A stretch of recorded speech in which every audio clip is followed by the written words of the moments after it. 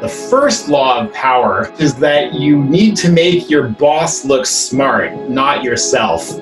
It's a very good lesson for any smart person embarking on their career to remember that you're not going to get a lot of points for making yourself look smarter than everyone else. You're actually going to get more points for making the other people look smart. Particularly, make your boss look smart is like the number one career advice.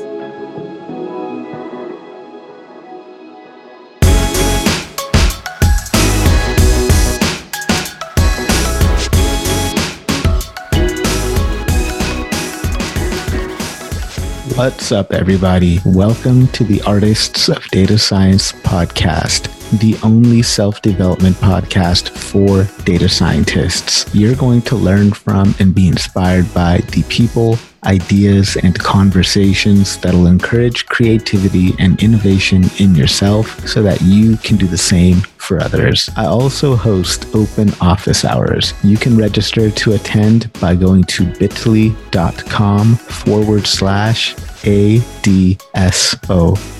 I look forward to seeing you all there. Let's ride this beat out into another awesome episode, and don't forget to subscribe to the show and leave a 5-star review.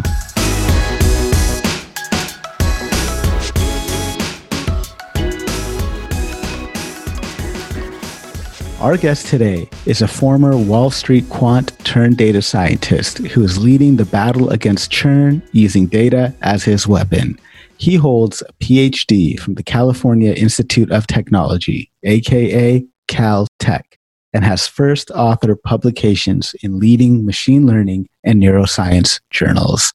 As a data scientist, he uses a variety of tools and techniques to analyze data around online systems, and his expertise has led to the creation of the Subscription Economy Index. Currently, he's a chief data scientist at Zuora, a comprehensive subscription management platform and newly public Silicon Valley unicorn with more than 1,000 customers worldwide.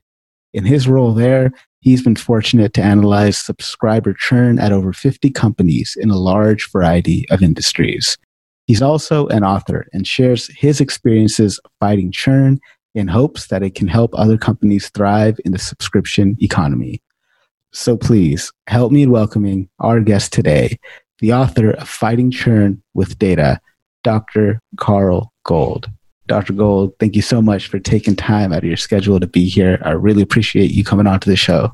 Thank you, Harpreet. Thank you for having me. So talk to us about how you first got into data science and what drew you to this field. That's complicated because I got interested in data science before it was data science. I was doing a master's in computer science, I'm going to date myself, back in the 90s. And I learned about AI and machine learning and, the state of the art back then. And I got really interested in that. So I went on to do a PhD at Caltech. And it was in an interdisciplinary program that combined neuroscience and machine learning. Now, that doesn't sound like so revolutionary now because everyone's trying to combine neuroscience and machine learning. But back in 2000, when I was doing it, it was a little bit more of a fringe pursuit for some academics. Machine learning hadn't really made a splash in the industry yet. So, that was how I got started. Although at the end of my academic years, for personal reasons, I left academia, and as you mentioned, I became a Wall Street quant for a while. Back then, that was actually your main out from academia. If you were like a quantitative scientist or something back in the 2000s, and you didn't want to stay as do a postdoc, going to Wall Street was pretty much your best option. Nowadays, there is data science as a career, and so data science is probably the number one option for academics leaving, academia. And maybe I would guess that finance has been pushed to number 2, although it's actually a funny question. What's the number one choice for academics leaving academia now, data science or finance? So what led to your interest in churn and what led to your creation? I guess, what is the Subscription Economy Index and what led to that creation and how does that fit together with churn? All right. Okay. So 2 separate topics, actually. So the Subscription Economy Index is the analytics and statistical products that we make from the Zuora database. So Zora's customers basically run their business on Zora, meaning their customers subscription, and all their invoicing and billing and financing. So we completely anonymize that data, I should stress that. So we're not giving away any company secrets here, but so we completely anonymize and aggregate that data to answer questions about benchmarking. Well, the type of things we can calculate from that database are like the company's growth rate. How many new customers are getting? How much is their revenue growing? Also, because we have the customer database, we can calculate a churn rate for every company in our database. So we can provide benchmark numbers for what's a typical churn rate that we see. And then we can specialize it, for example, to different verticals. Like the average churn rate is usually higher for consumer companies than, B2B or business to business companies. So we look at things like that. And because Zora also controls our customers' pricing and packaging, we do a lot of analysis around what's the best pricing and packaging for subscription products. So churn is just one of the things that we look at in the subscription economy index and the studies based off of it. I got interested in churn because a friend of mine asked me about it, really, when I was still a Wall Street quant. I was thinking about getting out of finance at the time, and because it's a long story, but after the financial crash, the Wall Street world changed, and I wanted to get out of finance for a while, and I knew that data science had become a thing. I read the newspaper, so I was reading the news. Oh my God, machine learning is now widely used in some industry, especially in the Silicon Valley area where I'm living. So I was interested in getting into data science and making that lateral career move.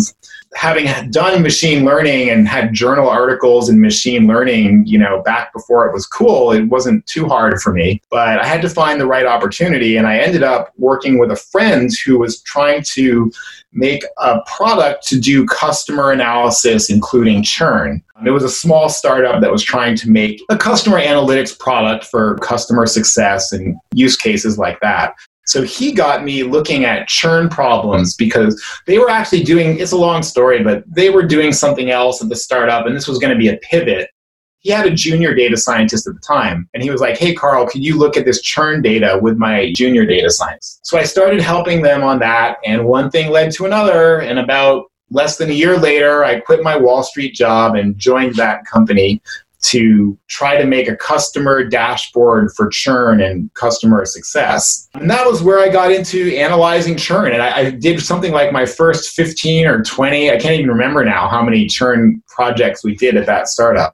I think between 20 and 25, actually, I did at that time. And that was honestly where I made some of my first mistakes. And I started learning how hard it is to, deliver a usable churn analysis. So it's pretty interesting. You had quite the path into where you are right now, into full-fledged data scientist. You started off with the PhD studying machine learning with neuroscience. And now here you are applying it in the industry. I'm wondering, how much more hyped do you think the field has become since you first broke into it? Oh, it's ridiculously hyped. Honestly, I'm someone who's in the anti-hype camp. I think, we're in the data science field, we're over-promising. Well, some elements of the field, I should say. And it's a lot, the media and journalism, they seize on one small result and they promise a revolution.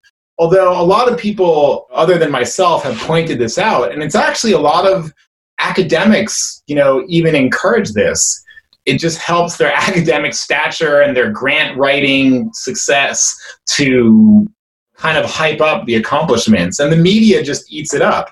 But then when you get to being like a practicing data scientist like us, we get unrealistic expectations from our customers. I mean, when I started out, of course, people thought machine learning was trash. This was like, when I went to Wall Street first, no one was that interested in machine learning, back in the early 2000s. It wasn't until after Google essentially, had showed how much they could do with machine learning in a production environment with big data. So it was only around 2009 or 10, I think, that machine learning really became respectable. And where do you see the field headed? Where do you see the field, with data science and machine learning? Where do you see this headed in the next 2 to 5 years? I think it's going in a great direction as it is. I mean, just because I think that we've kind of overpromised in some cases in machine learning, I don't mean that that's like a crisis in the field. I do hope that in the next few years that some expectations are already starting to come down, actually. Yeah, so I do hope that people get more realistic expectations coming up. And you can see this really, for example, in driverless cars. Like, do you remember back in 2015 when all these driverless car companies were like, oh, we're going to have driverless cars by 2020? Now, at the time, I wasn't working in driverless cars, but I knew machine learning and I knew AI. And I just told anyone who would listen that that was complete BS. And that we'll be lucky to have driverless cars by 2030, with the current understanding of intelligence and the brain. So the hype has definitely been sucked out of driverless cars. And there's probably a lot of other areas of machine learning that have been overhyped where we still have a little hype deflation is still needed in some areas. But at the same time, machine learning and data science are delivering great things. I mean, first of all, when you talk about data science, it's not just machine learning, it's also statistics and advanced analytics. And what I show, in the Churn book is that your advanced analytics can really do most of what most companies need. And machine learning is definitely appropriate for a lot of more advanced use cases. So what do you think would be the biggest positive impact that data science will have on society in the next 2 to 5 years? Wow, that's a deep question. I hope that data science is making us more productive. I mean, everyone says, well, we should be more data-driven. Well, what's the result of being more data-driven, right? Well, you should make companies and individuals should make better decisions faster. And I know it's making all these companies more productive. It's one of those confusing questions because the economists say we're not becoming more productive as a society. But I work in an industry, and you do too, where I feel like I can see increased productivity constantly. And I don't know why, why it doesn't come out in the economist numbers. Maybe it's because data scientists' salaries are so high, it kind of like eats the productivity or something. Yeah, definitely. I think it's enabling us to automate away some tasks so that it frees up other people's creativity to perform other tasks, right? Which just compounds in itself. And it should enable better decisions too, not just faster decisions. By getting the right data to the right people and giving them the right tools, we really should see companies making more optimal decisions. Definitely agree with that, 100%. So what do you think would be the scariest application of machine learning and data science in the next 2 to 5 years? Probably the scariest applications now seem to have to do with the spreading of false information. I mean, we're not quite at the point where we have, Terminator robots hunting us down. That's one of those, overhyped fears. But definitely, deep fakes and making misinformation harder to root out in the social networking world is definitely very scary if you look at what all this disinformation is doing to society right now. Yeah, I definitely agree with that. So as practitioners of data science and machine learning, what do you think would be some of our biggest concerns when we're out there doing our thing, doing our work? Well, as a data scientist in the trenches, your main concern is usually not to, make mistakes. Don't project your biases into your work is always one concern. But there's also, of course, the ethics question, which is getting a lot more talk. I was just listening to a webinar where someone is saying there should be like a Hippocratic oath for data scientists, which means that goes beyond just you don't want to make mistakes. It means that you shouldn't be working on those, on those dangerous applications. Like if someone asks you, hey, can you help me make a better deep fake bot to spread false news on Twitter? You should say no, But the truth is there's a lot of people out there, who will even see those types of applications as a legitimate weapon in their cause, even if it's harmful to the world at large. Did that really answer the question? I'm not sure. Yeah, no, that was really interesting. Like a Hippocratic oath for data scientists, I think that makes 100% sense. Like that absolutely should be something that we should be thinking about, because as we are moving into this future where applications for data science can essentially they're ubiquitous, right? They're everywhere. And injecting your biases into things and coming up with these weird deep fakes to like mislead people, that's dangerous stuff. Yeah, I think a Hippocratic oath for data scientists, I think that is a freaking awesome idea. What's up, artists? I would love to hear from you. Feel free to send me an email to theartistsofdatascience@gmail.com. Let me know what you love about the show. Let me know what you don't love about the show. And let me know what you would like to see in the future. I absolutely would love to hear from you. I've also got open office hours that I will be hosting, and you can register by going to bit.ly/ADSOH.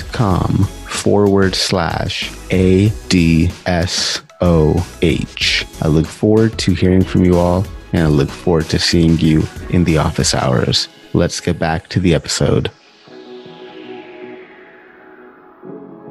So I want to get into your book here, your book on churn, which I thought is amazing. It is chock full of so many examples and coding examples, and I've never seen churn treated so thoroughly. So I was really excited to go through that book and then get you on the show for this. So let's just start at the top. Very basic question. What is churn? Is that what we do when we make butter? And No. For everyone who doesn't know, churn means customers quitting or canceling. And the term comes from the churn rate, which is a metric. And they call it the churn rate because it's the turnover in your customer base. If, say 5% of your customers cancel, then you have to replace those 5% with new customers before you can keep growing. So it takes out of your growth. They call it churn because churn refers to turnover or mixing. But now if you're in the business, the SaaS or software as a service industry, people use churn as both a noun and a verb. Like we will call a customer a churn. We'll say, oh, that account, they're a churn. Don't worry about them. Or make a report on last quarter's churns, which is clearly using churn as a noun. And then you can also use it as a verb and say, oh, the customer is churning or the customer churned in the past tense. And some of us who really spend a lot of time on churn will even talk about our own churns and say something like, oh, yeah, I'm going to churn from Hulu because, I finished the last season, I don't know, Survivor, whatever you're watching on Hulu. So why is noun and a verb? So why is churn so hard to fight? I think it's hard to fight really because it depends on actually giving more value to your customers. And there's no quick fixes for churn, or rather there shouldn't be. In a mature product without serious bugs, there's no quick fixes for churn. And it's also hard to fight because the solutions need to be customized to the causes, that there's many different causes for churn typically. Typically it could be either the customer is not using the product, or maybe they're using it incorrectly, or maybe they signed up for the Premier plan, but they're not taking advantage of all the features. And you need to know which of those reasons is the reason for churn to do something about it, which is actually why in the book I explain it's not always a great use case for machine learning, which just gives you a yes or no prediction. Most companies, if you give them yes-no churn predictions, it's not actually very helpful to them because what they need to do is they need to segment the customers based on the cause of the churn and then take some kind of targeted activity. Like if you find a segment of customers that are not using your product's best feature, for example, then you want to reach out to those customers and say, hey, do you know that about this great feature you're not using? But you don't want to send that same email to the customers who are already using the feature. So in churn, there's no one-size-fits-all solution, which means a simple machine learning approach of just predicting it doesn't really help. And that's another thing that makes it really hard to fight churn. So is that what also makes it hard to predict when a customer is about to churn because there's no one-size-fits-all solution, or what is it about churn? Sometimes you can predict churn pretty accurately. Although it is often hard to predict churn, there's a few reasons that make the accuracy of churn prediction difficult. One is that you never have all the information that you'd like. I'll just make a very simple example, like the amount a customer pays for a product is an important factor in churn, but it would be really helpful if you also knew their disposable income. for example. Or if then you'd know, how much does that cost to them? Another thing, like if it's a business product, well, you'd really like to know your customer's revenue, right? You'd like to know everything about their business, and that would help you know if they're a churn risk. Well, guess what? You're not going to get all that information ever. So you're always faced with incomplete information about churn. And there's also a lot of subjectivity in it too. So if you take a consumer product, and this is related to the incomplete information, you'll never really know if someone likes it or not inside their subjective, heart. You don't know what they're really thinking. So you're relying on all these other variables that you can measure to infer things about what you can't measure, which is the customer's true satisfaction. And then lastly, there's the timing effect, that it can be hard to predict the timing of churn, even when you know someone's a churn risk. Usually in a churn, if you do the analytics or machine learning for churn, it's very easy to see people who are highly at risk, because guess what? They're the people not using the product at all, right? But then when you take those people who aren't using the product at all, it's still really hard to figure out when they're going to churn, because, well, we all have this experience, like, hey, I haven't watched anything on Netflix for 2 months. Oh, what a waste of money. I should cancel Netflix. And then you forget about it. And then a week later, you think about Netflix again, and you're like, oh yeah, I meant to cancel Netflix. And many of us go on like this for months. Actually, Netflix introduced a new feature where they're going to auto-cancel everyone who hasn't signed in for 2 years, right? Now, that's nice of them, but that just shows there are people who haven't signed into Netflix for 2 years and they haven't churned. So how's a churn prediction algorithm, or churn prediction system gonna deal with that? So you've got incomplete information, subjectivity, and the timing, has so many extraneous factors in it. So it's hard to get a very high accuracy on churn prediction. So that brings me to my next question, which was the importance of metrics in our battle against churn. So correct me if I'm wrong, but it seems like that everything you just kind of described is also the importance of metrics, or is there anything more about metrics that we need to know when it comes to our battle against churn? Well, the point about metrics is, really common in data science, just that your features are super important. And the features that you choose, in my mind, are really the main part of solving any data science problem, and not the algorithm. I show actually in my book that if you do a good job on your feature engineering, the algorithm that you choose is not that important for your accuracy. So feature engineering always has, number one importance in data science. And in churn, you're typically working from raw data where you just have a bunch of events that occurred in data warehouse, and you have to design summary metrics of the customers. So it's very important how you choose those metrics for your ultimate accuracy, and also, even more importantly, for the understandability of the model. Because, like I was saying, to take action on churn, the people in the business, like the people who do the email campaigns or who call up customers, they need to understand why people are churning, and they need to understand what a healthy customer looks like. And so if you don't have interpretable metrics which actually predict churn, then, that's what you need. So the metrics have to be interpretable. And as I show in the book, you can make any metric predict churn if you design it correctly. That one metric won't be a perfect churn predictor, but every metric that you use should be a churn predictor that the business people can understand.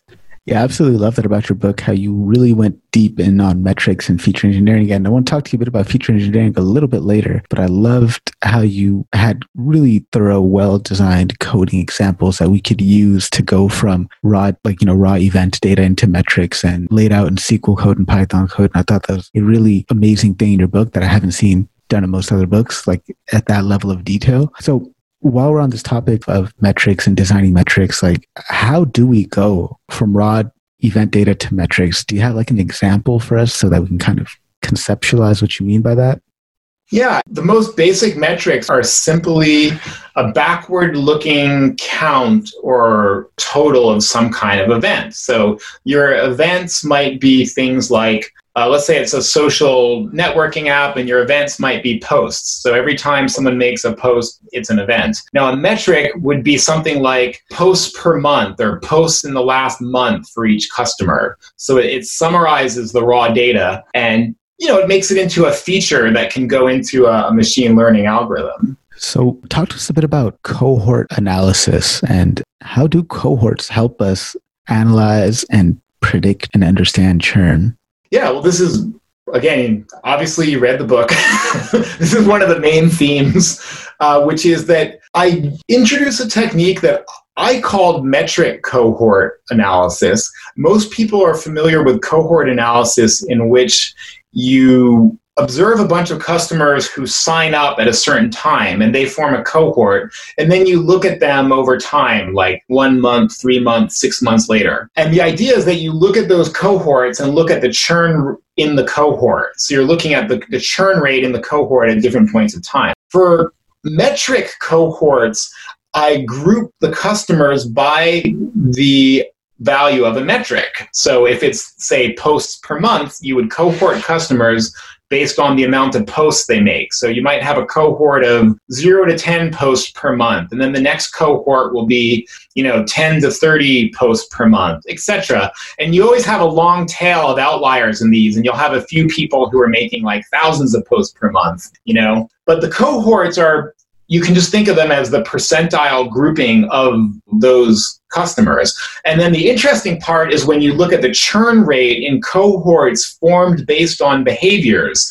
And that's where you'll see that typically people who use the product the most are going to churn the least. And then people who use the product the least churn the most. That's the method for empirically showing that your metric is predicting churn. And it's a great method because it's really easy to explain to business people. I mean, if you do, you can show the same thing with a regression, right? And you'd come back with a regression coefficient. But I find that when I go to business people and I tell them the regression coefficients and the p-statistics, they give me blank stares. But if you show them a plot that shows that, people who post from 0 to 10 times a month churn at a 20% rate. But if you have customers who post more than 50 times a month, then they only churn at a 5% rate. People really get that. People get it. Oh, wow, we want our customers to be posting at least 50 times a month so that they're in that, they achieve that healthy low churn state of the heavy product users. So it's really, for me, like a cornerstone of how I convey this information to the business users. Yeah, you talk about the single most important concept in the book being the ratio metric. So I think you kind of touched on that, but just for sake of clarity, can you define what the ratio metric is or what ratio metrics are and why are they so powerful? Okay, so I made the simple example of like a post per month metric. Now let's say there's another event in the social network, which is like the ads viewed by a customer. This is an example out of the simulation in the book. So now viewing ads is usually bad for customers, right? You expect that people who view more ads might be driven away from your service, like if they're seeing a lot of ads. But the funny thing that you find usually is that you don't actually see those negative correlations between behavior and renewal. Or it's a positive, you don't see those correlations between a bad behavior or what should be a negative behavior and churn. And the reason is because there's both correlation and causation happening, which is that in any service, you have power users who use it a lot. And they have both a lot of good events and bad events. So for example, a power user is going to see a lot of ads and make a lot of posts. And they'll probably get a lot of likes and a lot of shares and, all those other things too. But the power user has a lot of ad views, which you expect to be negative. But you find if you look at a simple correlation between ad views and churn, you'll see that the more ads someone views, the less they churn. So you're like, wait, I thought ads were bad. How come people who view more ads churn less? Well, it's the correlation for the power users. So now this is a long way I've been coming around about. A ratio metric is just a ratio of two other metrics. So it looks at one behavior in relation to another in a way that's very interpretable for normal humans. So in this case, you might look at a metric like ad views per post. So you take the ad views metric and you just divide it by the post metric. And they were both, for example, measured on a monthly window. And the reason you do that is because it separates out what's going on. By making it a relative metric, the ratio, you'll actually see, does someone get a lot of ads relative to their amount of use? And the same trick, I actually didn't start doing this with ads and posts. I started doing this with money and behavior, because you see the same thing in products with multiple price points, where there's like a basic plan, a standard plan, and a premier plan. When the premier plan is the most expensive and the basic plan is the cheapest. So then what you find is that people who pay the most churn the least. Why? Because the people on your premier plan have self-selected.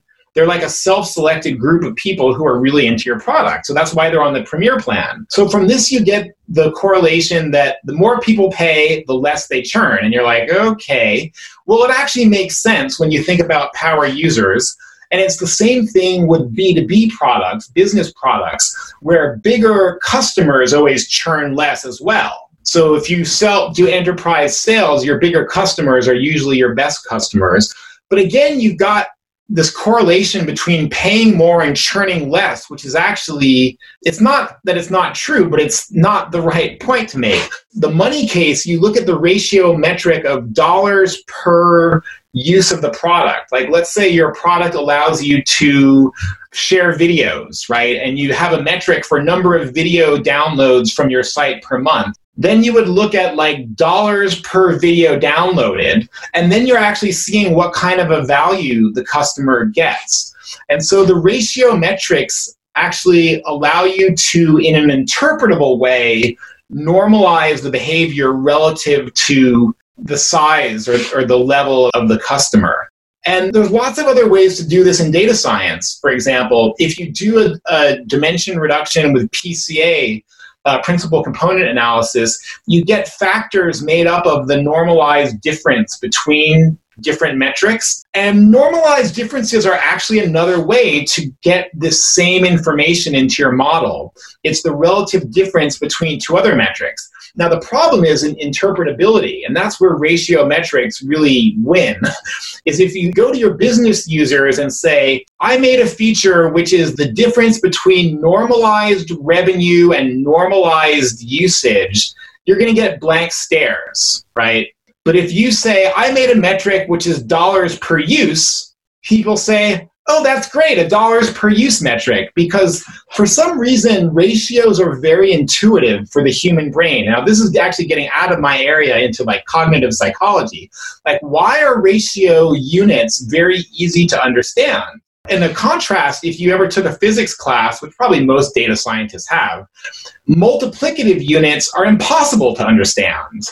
Like kilowatt hours or, gram meters or, any multiplication of two units is very difficult for humans to intuit. But we're very easily intuit ratio units. And I pretty much just latched onto that fact and centered my analyses around ratio metrics and ratio units because it's very easy for the business people to understand. Yeah, so that was a long answer.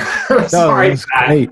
No, that is absolutely great. I know that the audience is really going to enjoy that because that's super insightful. And you go in such amazing detail in your book. I highly recommend everybody listening to check it out, especially if you're working in e-commerce or working anywhere where churn is an issue. This book is really going to provide a lot of benefit for you. So I wanted to touch on some other things that are tangential to your book, but I think the audience will love to hear your perspective on this. First, talking about outliers. So you mentioned outliers a little bit previously, but why are outliers so problematic to deal with? Well, they're only a problem if you don't deal with them. But I mean, they're really common just because of the long tail of behaviors. Like, you've always got power users who just hammer your product, right? Your typical user might make, 10 posts a month, and then you've got people making thousands. And they're problematic in many types of analyses, although it really depends on what you're doing. They're not a problem for a lot of machine learning algorithms, depending on what algorithm you choose. They're definitely a problem for regressions and averages. And, they'll just blow away anything based on an average because the outliers will dominate. I'm sure, anyone familiar with data science has heard, the many different problems with outliers. Although the thing is, there's different types of outliers important to distinguish. There's false outliers, which, well, ideally you would just detect them and remove them because they're bad data. But the thing is, in the customer behaviors, you get this long tail of genuine outliers, and those you want to incorporate them in the model and get information from them, but without them, ruining, your numbers. Yeah, that's going to be my next question was, what are some common mistakes that you've seen data scientists make when it comes to dealing with outliers? And I think that's probably one right there where it's like the outlier is actually kind of useful. Yeah, you definitely want to use them. I mean, the first thing to do is, of course, just normalize your data. Although I should point out, not just a standard normalization. I use log-based normalization. So you take a log scale of the metric if you have a lot of outliers, it's very helpful for your analysis to take a log scale of the metric. And then you can apply a standard normalization procedure like subtract the mean and divide by the standard deviation. But it's that step of taking the log of the metric. And you have to be careful with zeros too. So typically you do log of 1 plus the metric is what you do for that. And so then you don't have that problem with your data being, so spread out because you pull it all into a small scale. The other trick I like to use for outliers is actually trimming the outliers rather than removing them. And trimming the outliers, it's actually known as, I think, Windsorization. And this is one of those funny stories where in World War II, Lord Windsor came up with a statistical technique to analyze the bombing raids or something. I think that's the real story, if I got it right. And they called it Windsorization. And what it means is that you trim the outliers to a high level, like the 99th percentile, without fully, removing them. It's funny, you're making me realize something I didn't mention is the problem of outliers. I think a lot of statistics textbooks have it wrong for big data because they'll tell you you can't have outliers or it's going to ruin your model. I actually don't find that really. If you have a decent amount of data, outliers don't usually affect your model too much, is what I've found. And by a decent amount of data, I mean, like 10,000 or more examples. Then if you have some extreme outliers, they honestly don't change like your regression coefficients too much. But what I see is often another problem is you get unreasonable predictions on an outlier. So you might get a reasonable model, like a regression, even including outliers. But then when you turn around and make a prediction for an outlier customer, you'll get really extreme values. Like, it's never true that anyone's like 100% likely to churn or 99% likely to churn or 0% likely to churn. But if you keep outliers in your prediction data, then you'll get these really extreme predictions. And business people just hate that. And you have to spend all this time like explaining to the business people, oh, it's not really 100%, it's just an outlier. But it really reduces confidence, in the model. So sometimes what I've done is I've ignored outliers when fitting a model. But then when I predict with the model, if I'm going to return scores or probabilities to the users, I make sure to screen the outliers, or rather trim the outliers in the prediction, because it just avoids stupid questions, with the business people. That 99% churn will turn into like a 70% churn after you trim the outlier. So you'll still consider it like a risk, but you just won't have to explain so much to the business people. So yeah, I absolutely appreciate that explanation. Thank you for that. And I definitely understand the need for having to put things in the perspective of the business users, right? Sometimes you're going to have to do some things that maybe don't sit quite right with you as a data scientist, but hey, at the end of the day, you're communicating with business stakeholders and you've got to make this stuff approachable and accessible for them and easy for them to understand. And just not leave things that will make them question it. If you do trim like an outlier churn probability from like 100% to 70%, right? 70% is really still a high churn probability. Yeah. So you're still telling the business this customer is at risk, but you're not giving them a number that will make them question your modeling, Mm-hmm. So we touched a little bit on feature engineering just a little bit earlier. I want to dig a little bit deeper on that. I 100% agree with you that feature engineering is really the most important part of the entire process. But what are some tips that you could share with our audience so that we can be more thoughtful or more acting with more ingenuity when it comes to our feature engineering? Well, for customer churn, let me just focus on that. The first thing I tell people is to focus on features that are close to the value the customer receives. I mean, we kind of touched on the fact that the customer's value in their mind is subjective, and you're never actually going to know exactly how much they value the service. But if you have, for example, let's say it's some service where you create documents, right? And you have one feature for the logins to the system and one for creating documents. Like, well, which one's going to be more important, right? Probably the one for creating documents, because that's the feature that is closer to the value creation. And the login to the site, well, that's just a gateway they have to pass through. But generally, modern products are over-instrumented for customer data science. They instrument every little click and thing that the customer can do. Or maybe not everyone, because even, no product can be that completely instrumented. But you're generally collecting a lot more events than you actually want to use in an analysis. So the first thing is to just try to focus on events that are close to the customer value. The second most important tip is really about just dimension reduction.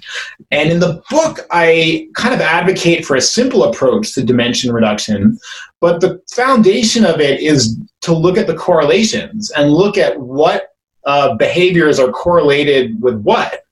Because very often, again, in this over-instrumented product scenario, you'll have 20 to 50 metrics that are all highly correlated with each other, different parts of some process of behaviors. Like, again, the hypothetical document editing application, you're going to have edit document, save document, open document, and all those behaviors are going to be highly correlated because a customer who does a lot of one is going to be doing a lot of the others. So you've got to get to the bottom of those, pile-ups of correlated metrics by reducing the dimension. And also it gets back to ratio metrics, because if you do have a lot of correlated behaviors, there could be some interesting information in the relative difference of those between those behaviors. Now, you would naturally pick those up if you used a principal component analysis to do your dimension reduction. Then, of course, the problem with PCA is you can't explain it to everyone. Even myself, I honestly have a hard time understanding, PCA results. So the problem with that is that it's hard to explain. So that's where you get back into this area of ratio metrics. If you want to look at the relationship between behaviors, but keeping it interpretable for the end user. So the ratio metrics are actually another important trick with the feature engineering. So you talk about the common misconception that the choice of algorithm is the most important thing that contributes to model performance. Where do you think that misconception stems from? Well, it definitely stems from academic work where the data set is fixed as a benchmark data set. I mean, you read all these academic papers, a couple of academic papers that I've written on machine learning. You start with a benchmark data set, and typically your goal is to show that your new algorithm is either better or the same as the previous ones. And in these scenarios, feature engineering is actually not really an option, because with a benchmark data set, you don't have the raw data. So it's actually almost impossible to teach feature engineering because you need real raw data, to do it with. And then you actually go through the process of making the features. So I think it's just the confluence of how data science and machine learning are taught and reported in academic papers. Like, if you just read the literature, you would conclude that the most important thing was the algorithm, because that's what everyone's writing about. No one's writing paper about, feature engineering. And again, that's partly just because they don't have access to the raw data, which would even enable them to study the feature engineering. You have to be a practitioner out in the real world to actually have raw data to play with. Yeah, the raw data plus a little bit of intuition about the industry that you're in, about the use case, and combine that together, come up with some really creative features that you could then use to build a product model. But it doesn't have to be creative. I mean, basically in the book, I lay out a cookie cutter process, It's like, start with count metrics on everything, maybe some sums and averages if you have appropriate features. Then look at correlations, and then from your correlation analysis, think about what relationships might be interesting. So it definitely takes domain knowledge and some ingenuity. But I think once you study the process, I feel like it actually doesn't take too much like real creativity. I hate to say it. I mean, it is creative to a degree, but once you get, honestly, this is partly what inspired me to write the book, is just that we had come up with kind of like a cookie cutter factory process to come up with good metrics and, deploy churn models.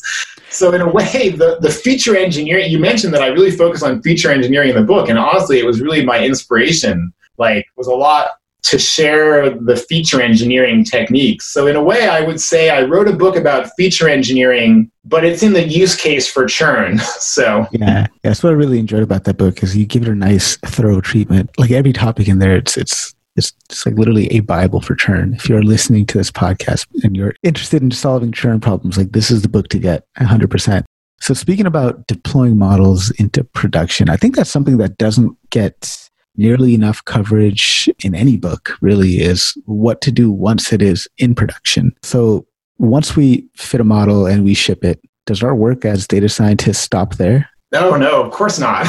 And I don't go too much into this in the book, although I point out the need, you should definitely set up your models with code and not with ad hoc, procedures, because it's inevitable that you need to rerun your model. It's a little bit complicated because, there are studies that show that churn prediction models become less accurate over time. And so that forces you to refit the model. And it makes sense because the world is changing and, the customers are changing, the competitive landscape is changing.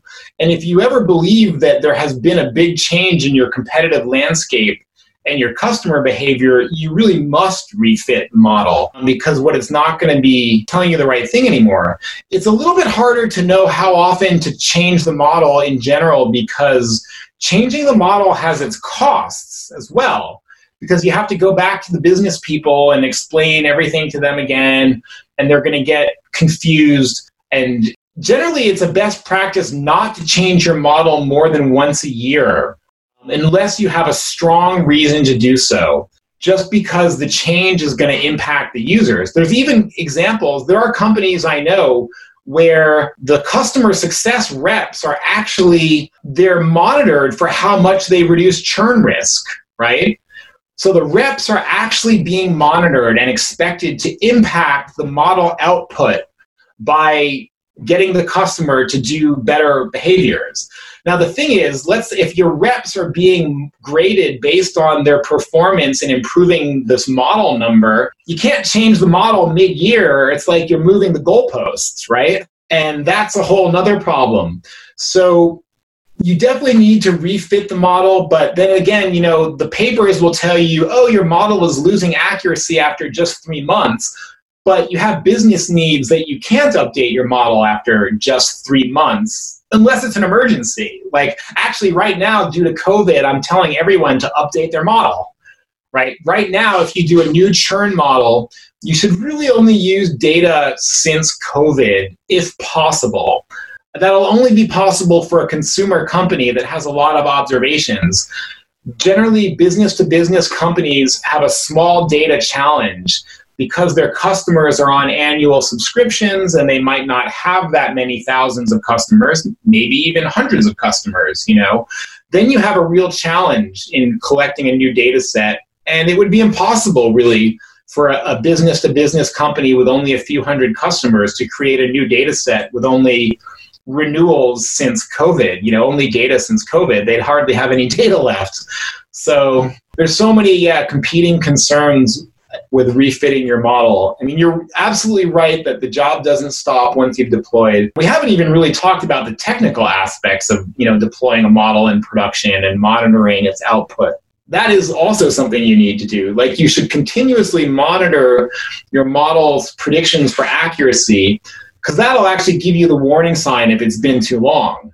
Yeah, thank you so much for that. Yeah, I was right about to ask you. The next question is, what are some things that we need to monitor and track? Let's say specifically the context of churn, to make sure that our model is doing what it should be, that it's performing as we've designed it to perform, from both, I guess, the data science type of perspective on the back end and from the business perspective. Yeah.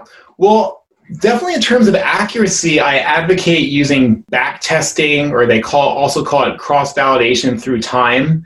So to measure your historical accuracy, I actually advocate doing like a historical simulation of you fit the model as if it were a certain point in time, and then you only predict on customer churns in the future from that backdated time.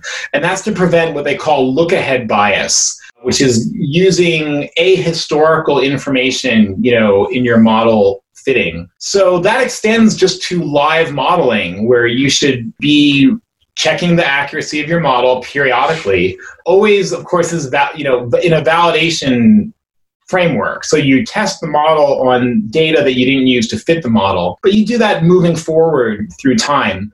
And so that's going to be definitely one of your big things to make sure that the model's still performing as it was intended to. So you spoke a little bit about how COVID is messing up churn models. So what is it about this situation that is going to be making it difficult to predict churn going forward? Is it because all of a sudden people are just unsubscribing from things just out of fear and panic, or what is causing this kind of... It's all kinds of change, actually. I should stress that there's not like a churn crisis due to COVID. It's actually very specific because some companies are seeing a boom, like booming business, like Zoom Video. I'll mention them because they're a Zora customer. We're very proud that our customer Zoom has gone to being a household name in the past 3 months. And I know from looking at their system data, I think they have something like 4x as many subscribers as they did in January right now. So their business has exploded. But then on the flip side, you have companies where their business had to do with, say, sporting events or travel. And those companies really are having a churn crisis due to COVID. But the thing is, in both cases, you have a big change that happened, which means that when you do your empirical analysis of churn and behavior, you're going to see, okay, what behaviors are typically correlated with churn, or what level of use of the product is considered a healthy level. But when you have a changed business environment, you have to discover the new normal. Just hypothetically, I'm just completely making numbers up, but if you were some video service, not Zoom, this is not at all based on any real data from Zoom, but let's say you were a video conferencing service, and in 2019, you thought that a healthy usage number would be 5 conferences a month, and above 5 conferences would be considered a healthy customer. Well, guess what? It's 2020, and 5 video conferences a month is nothing. Now, a healthy customer not at risk for churn probably should have 20 video conferences a month because usage of video conferencing has gone up so much. So that's like a positive improvement in the business. Now people are doing more video conferencing. But if you now want to identify churns, you need to refit to the new normal of customer behavior. And that doesn't matter if your churn went up or down. You've got a new normal, so you need to redo the empirical analysis. And if you're using a model, refit the model. Thank you so much for that. And thank you for going into a deep dive on your book. There's so much in this book that I wanted to cover, but we would have run out of time. But yeah, there's 11 chapters, really clear examples, really well-constructed examples. I think anybody who is interested in churn or wants to learn more about churn should get their hands on this book. So shifting gears a little bit here, I've got some questions that I want to ask that are not about churn. First is, do you consider data science and machine learning to be an art or just purely a hard science, and why? Well, that's funny because I have a PhD in hard science. It was in a biology division, but I was doing computational work. I consider hard science to be partly an art, just in the sense that it relies a lot on intuition and creativity. The difference between science and engineering, in my mind, is that if you're doing science, you're doing something that no one else has ever done before. You're doing new research. And it could be new research on your own company. If no one has analyzed churn at your company, then you're actually doing science because you're going to do an investigation that no one has done before. And I do think that pretty much all science is to some degree an art because, well, there's too many hypotheses to possibly test them all, right? So your first step in a scientific project is going to be to narrow down the hypotheses to the ones that make the most sense.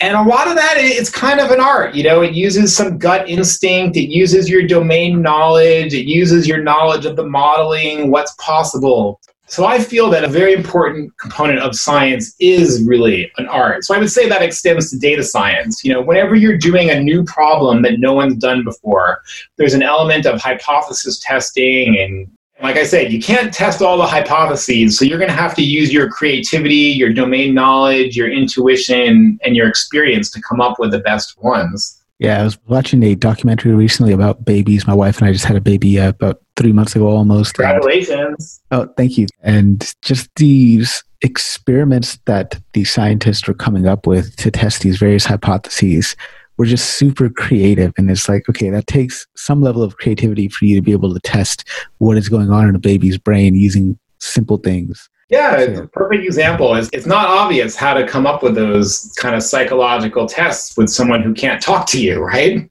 Yeah. So what are some soft skills that data scientists are missing that are really going to help them take their careers to the next level? Well, the soft skills everyone kind of needs are emotional intelligence and just being able to, put yourself in the mind of the listener or the user. Definitely, I see a lot of problem with junior data scientists who meet with business people and they use a lot of jargon. They use technical terms that the other people won't understand. A very common example of this is actually the term feature engineering. It's a terrible term to use in a software company because we've got software engineers and software features. And then when you talk about feature engineering, people think you're talking about something else. And so this is just about putting yourself in the mind of the listener and remembering what's their vocabulary, what's their understanding, and how am I going to explain this term to them without, a lot of data scientists, it seems like they even want to impress people with the jargon, which is a very bad practice, unless it's other data scientists. If it's other data scientists, have at it. But if it's business people, you really need to put yourself in their shoes and convey to them the findings without the jargon, and the math. And that's just like a part of just emotional intelligence and, good presentation skills. So how could a data scientist develop their business acumen and their product sense when they're first at a company? Wow, yeah. It takes a while to get to know any company's product. Really, I don't know if there's a specific way to do it, but you have to really embrace it. I'm in the camp that says domain knowledge is essential, but it's actually not that hard. And I'm not the first person to say this. Everyone talks, you need domain knowledge, and you definitely do. But for someone who could learn all the data science, it shouldn't be that hard to learn the details of a particular business and business process. But you do have to care and be invested in it. You have to say, okay, it's important for me to learn this business stuff. If you try to blow it off, that's the only thing you can really do wrong, I think. Yeah, I definitely agree with that sentiment. So what advice or insight can you share with people who are breaking into the field, whether they're fresh out of school or career transitioners, and they see some of these job postings and they look like they want the abilities of an entire team wrapped up into one person, and they end up feeling kind of discouraged and dejected and they don't apply for the job? What advice or words of encouragement can you share with them? Well, definitely apply. The thing is, you got to look at those qualifications and realize that not everyone has them. And also, I want to mention from the literature that there's a real gender bias in this, that jobs that have all the qualifications, so many qualifications, in general, I've read that men are more likely to apply even if they don't have all the qualifications, and women are less likely to apply. And this is just from some HR studies. So it's very important, especially for women, just apply, apply anyway, because they're not really expecting everyone to have all those skills. Unless it also says they want 10 years of experience, right? If it's for a senior role and they want a lot of experience, then okay, maybe they do want all those skills. But if it's a junior role, most of those skills are going to be nice to haves. And you need to figure out what are the core ones that they're really looking for. But the most important thing is to just get on the phone and apply anyway, or not get on the phone, but get online, get onto the website. Hopefully you'll get on the phone in a phone screen after you submit your resume. But in the phone screen, you can tell them, what your skills really are and what they're really looking for. But just at least get to that phone screen. Thank you for that. So last formal question before we jump into a lightning round here, and that is, what's the one thing you want people to learn from your story?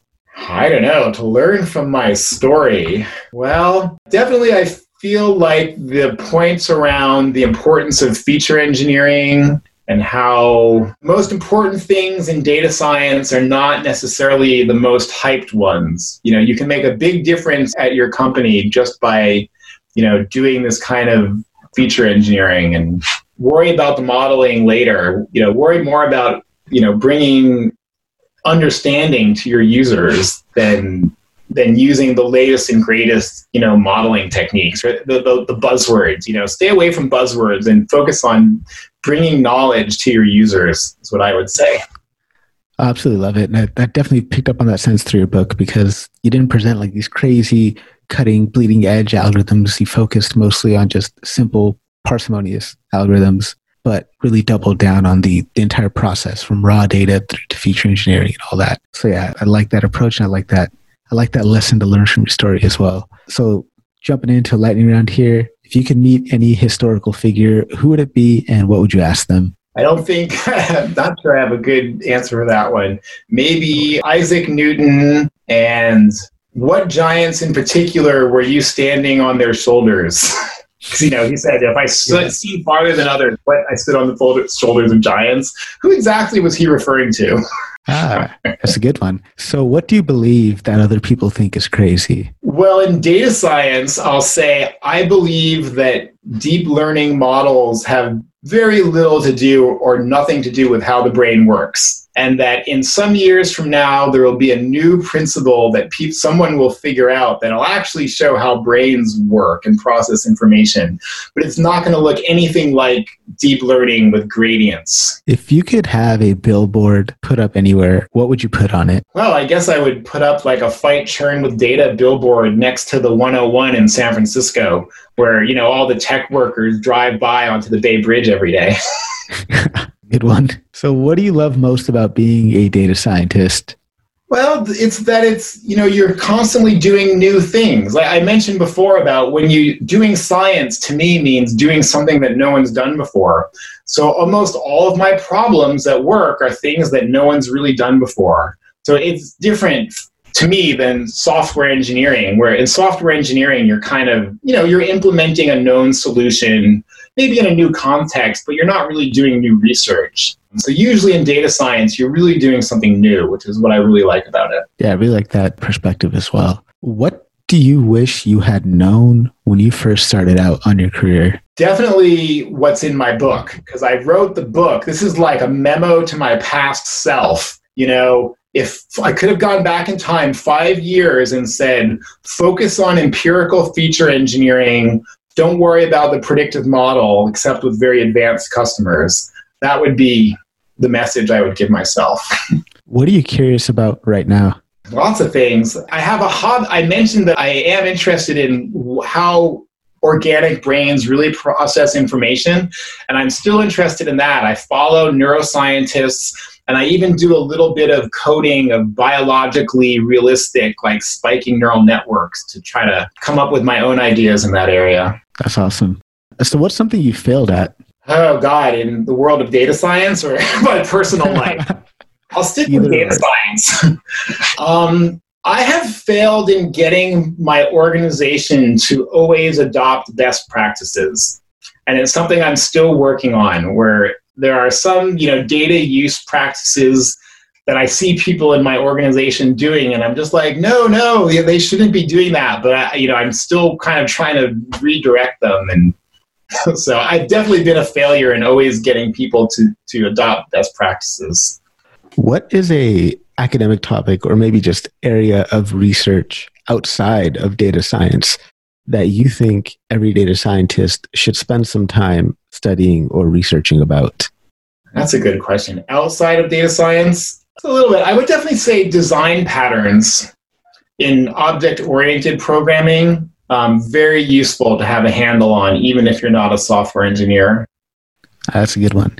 So what's the number one book, fiction, nonfiction, or even one of each, besides Fight Data with Churn, that you would recommend our audience read, and what was your most impactful takeaway from it? Let's see. That's a hard one. I didn't prepare all these before the interview, but I'm currently reading the 48 Laws of Power. I don't know if you've heard of that one. Robert Greene? Yeah. It's a historical book about looking at, and one lesson to that, which should be close to many data scientists, is the first law of power, which is that you need to make your boss look smart, not yourself. It's a very good lesson for any smart person embarking on their career to remember that you're not going to get a lot of points for making yourself look smarter than everyone else. You're actually going to get more points for making the other people look smart. Particularly, make your boss look smart is like the number one career advice. I agree with that so vigorously. Yes, you should be focusing on making your boss look good, making all your teammates look good, right? Making everybody around you look good. So yeah, I'm a big fan of his protege, Ryan Holiday. I'm not sure if you're familiar with Ryan Holiday. He written The Obstacle is the Way, Ego is the Enemy, Stillness is the Key. Yeah, so that's... All right, that can be my next read. Yeah. He's a bit of a modern day Stoic philosopher of sorts. But yeah, it's interesting books. I highly recommend those. Protege of Robert Greene. So if we could somehow get a magic telephone that allowed you to contact 18-year-old Carl, what would you tell him? That's funny. I might tell him to study statistics and not engineering. Because I went through this long process where first I studied electrical engineering, then I did a master's in computer science, then I did like a PhD in this neuro stuff, and then went on to Wall Street. And especially when you get into advanced machine learning, you discover that it's all about statistics, right? And the same thing with that, a lot of the Wall Street, was all about statistics. So I've had many times to wish that I had just studied statistics as an undergraduate instead of getting interested in it through all these roundabout other topics. Yeah. Although I wouldn't have done all the other interesting things I've done. So in a way, I don't know, maybe 18-year-old me should just hang up the phone and make your own mistakes. I like that. Yeah, when I was in grad school, it wasn't called machine learning, it was called statistical learning. So it's Yeah, statistical learning theory. So what song do you currently have on repeat? Currently on repeat, the Zen song by Ex-Ambassadors with K-Flay. I definitely check that one out. So where can people find your book? Well, it's currently only an ebook. So you can get the book in PDF or Kindle or EPUB format from my publisher, Manning Publications. The hard copy printing has actually been slowed down by COVID because Amazon and the book distributors like Barnes & Noble stopped taking delivery for a while this spring. They're actually delivering, books again, and more importantly, they're accepting books from publishers again, but my publisher's production was slowed down. So it's still supposed to come out later this summer. But right now, it's only as an ebook from my publisher's website, manning.com. Awesome, man. I'll definitely link that to the show notes. And I'll also link a discount code that Manning has given me to share with the listeners so that they can save 30% off your book. So I'll be posting that in the show notes as well. So how could people connect with you and where can they find you online? Okay, well, definitely social media. I'm on Twitter at Carl24K and on LinkedIn. I don't know, you just search for my name on LinkedIn. And if you want to connect with me on LinkedIn, tell me that you're interested in my book. On LinkedIn, I don't connect with random people because they might be recruiters or just trying to use my connection for recruiting purposes.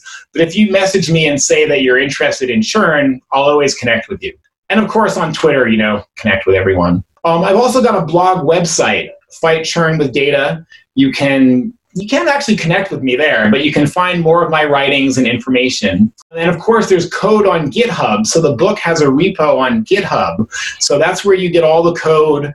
And I guess that's not really a way to connect. Do people actually read messages on GitHub? I don't know, but yeah, your blog is awesome as well. I spent some time just kind of thumbing through all the writings that you've done on there, and it's really, really helpful. I've recommended that already to 7 people this week. Thanks. So, Dr. Gold, thank you again so much for taking time out of your schedule to be here on the show. I really appreciate you doing a deep dive into your book. I really appreciated you sharing knowledge and wisdom with us as well. Thank you. Yeah, thanks for having me. Really enjoyed it.